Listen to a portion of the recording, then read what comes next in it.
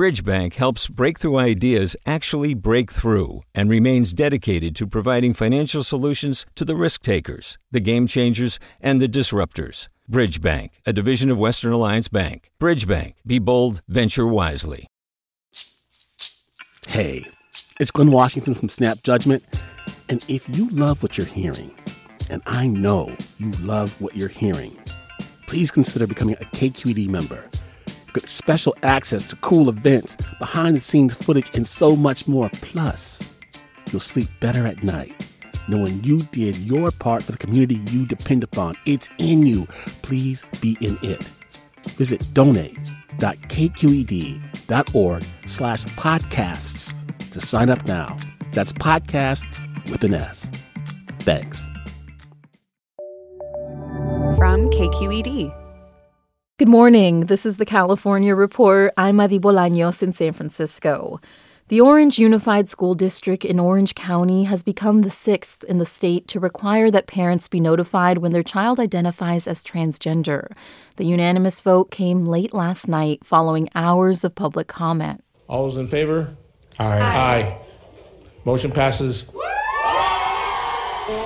This comes a day after Rockland Unified in Placer County passed a similar measure, and after a judge this week halted Chino Valley Unified in San Bernardino County from enforcing its own parent notification policy. Now let's turn to the world of electric vehicles. California is set to scale back its electric car rebate program to focus more on low-income car buyers. CalMatters environment reporter Alejandro Lazo explains. California's current EV rebate program will end when it runs out of money this year. Then the state has chosen to only offer subsidies to lower-income car buyers. Income restrictions to qualify for the rebates are going to get a lot stricter, cutting off some middle and high-income buyers. The program has given out more than $1 billion worth of rebates in the last decade. Now the state wants to focus entirely on giving money to people who are the least likely to afford electric cars. CalMatters' own reporting has shown big gaps in EV ownership.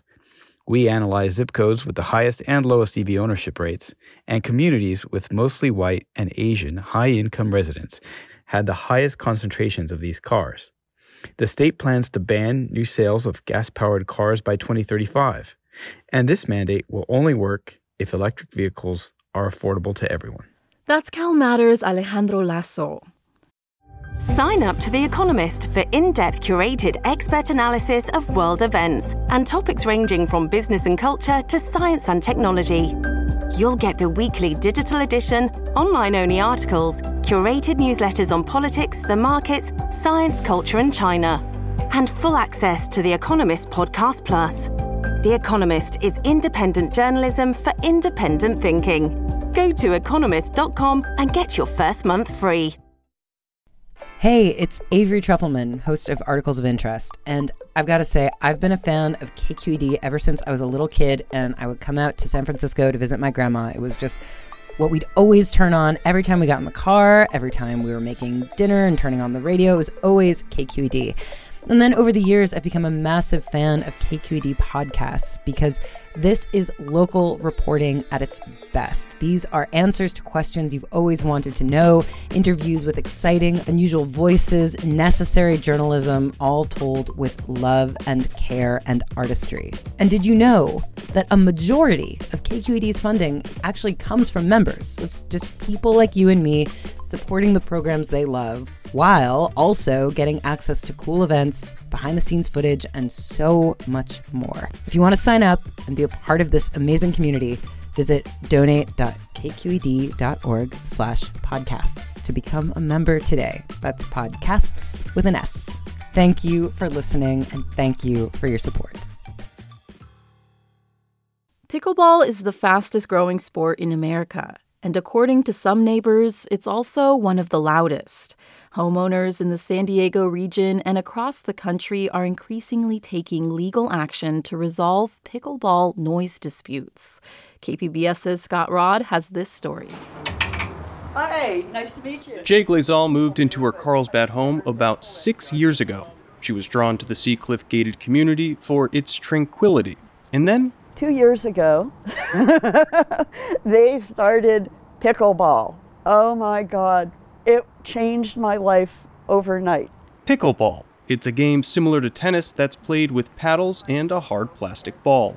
The community's tennis/pickleball court is about 60 feet from Glazal's bedroom window. No one's on the court this afternoon, but she reenacts the sound for me. Pop, pop, pop, pop, pop. And it can be up to 8 hours a day, 7 days a week. She says the noise pierces through her double-paned windows. She works from home in the evenings and tries to sleep during the day. But the popping often keeps her awake. She says it's even started affecting her health. I would get these splitting headaches, and then my blood pressure started going up, and this was the only consistent irritation in my life. Glazal recently filed a lawsuit against the Seacliff Homeowners Association. She wants pickleball banned from the community tennis courts and is seeking $300,000 in damages. A representative for the Homeowners Association declined an interview request. This lawsuit isn't a one-off spat.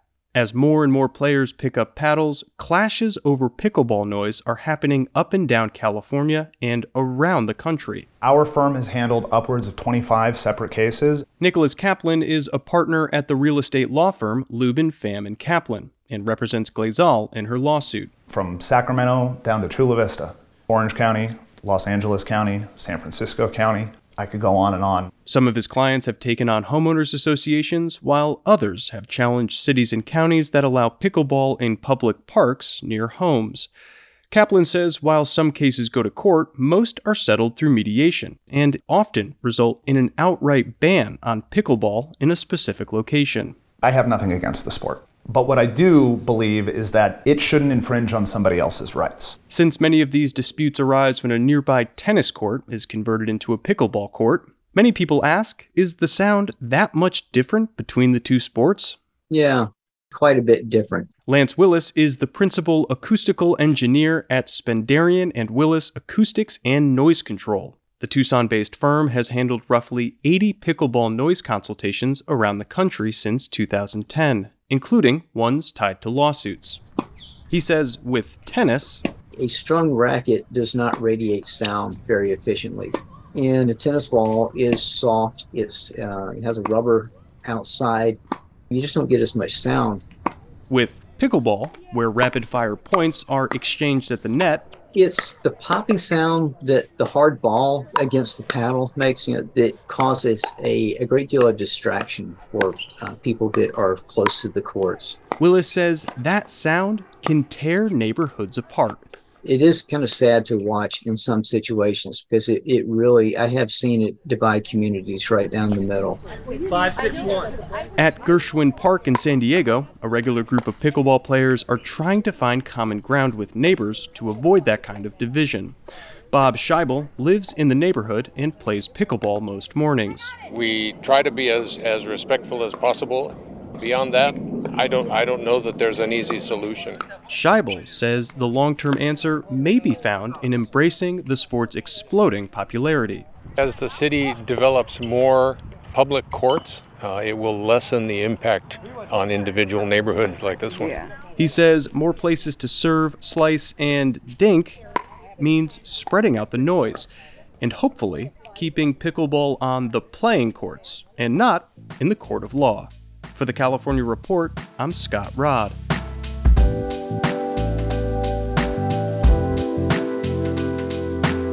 And that's the California Report for Friday, September 8th. We're a production of KQED Public Radio. Our engineers are Danny Bringer, Brendan Willard, and Seal Mueller. Our producers are Izzy Bloom and Keith Mizuguchi. Our senior editor is Angela Corral. Our vice president of news is Ethan Tobin-Lindsay. And our chief content officer is Holly Kernan. I'm your host, Maidy Bolaños. Thanks for listening and have a great weekend. Support for the California Report comes from Stanford Medicine, comprising its School of Medicine and adult and children's health systems working together to advance knowledge and improve lives. StanfordMedicine.org. The Wesley Foundation, investing in California's underserved children and youth.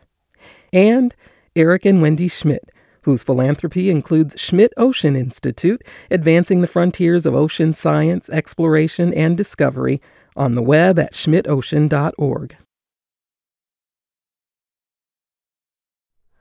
Hi, it's Terry Gross, the host of Fresh Air.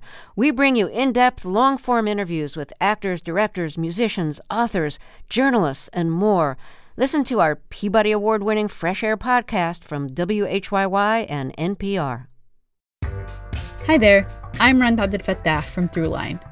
If you're listening to this podcast, you know that KQED produces exceptional storytelling that keeps you informed, inspired, and entertained. Their podcasts cover issues from your neighborhood to the entire country and everything in between. Support this work today. You can help us continue to bring quality podcasts to your ears. Just head to donate.kqed.org/podcast. That's donate.kqed.org/podcast.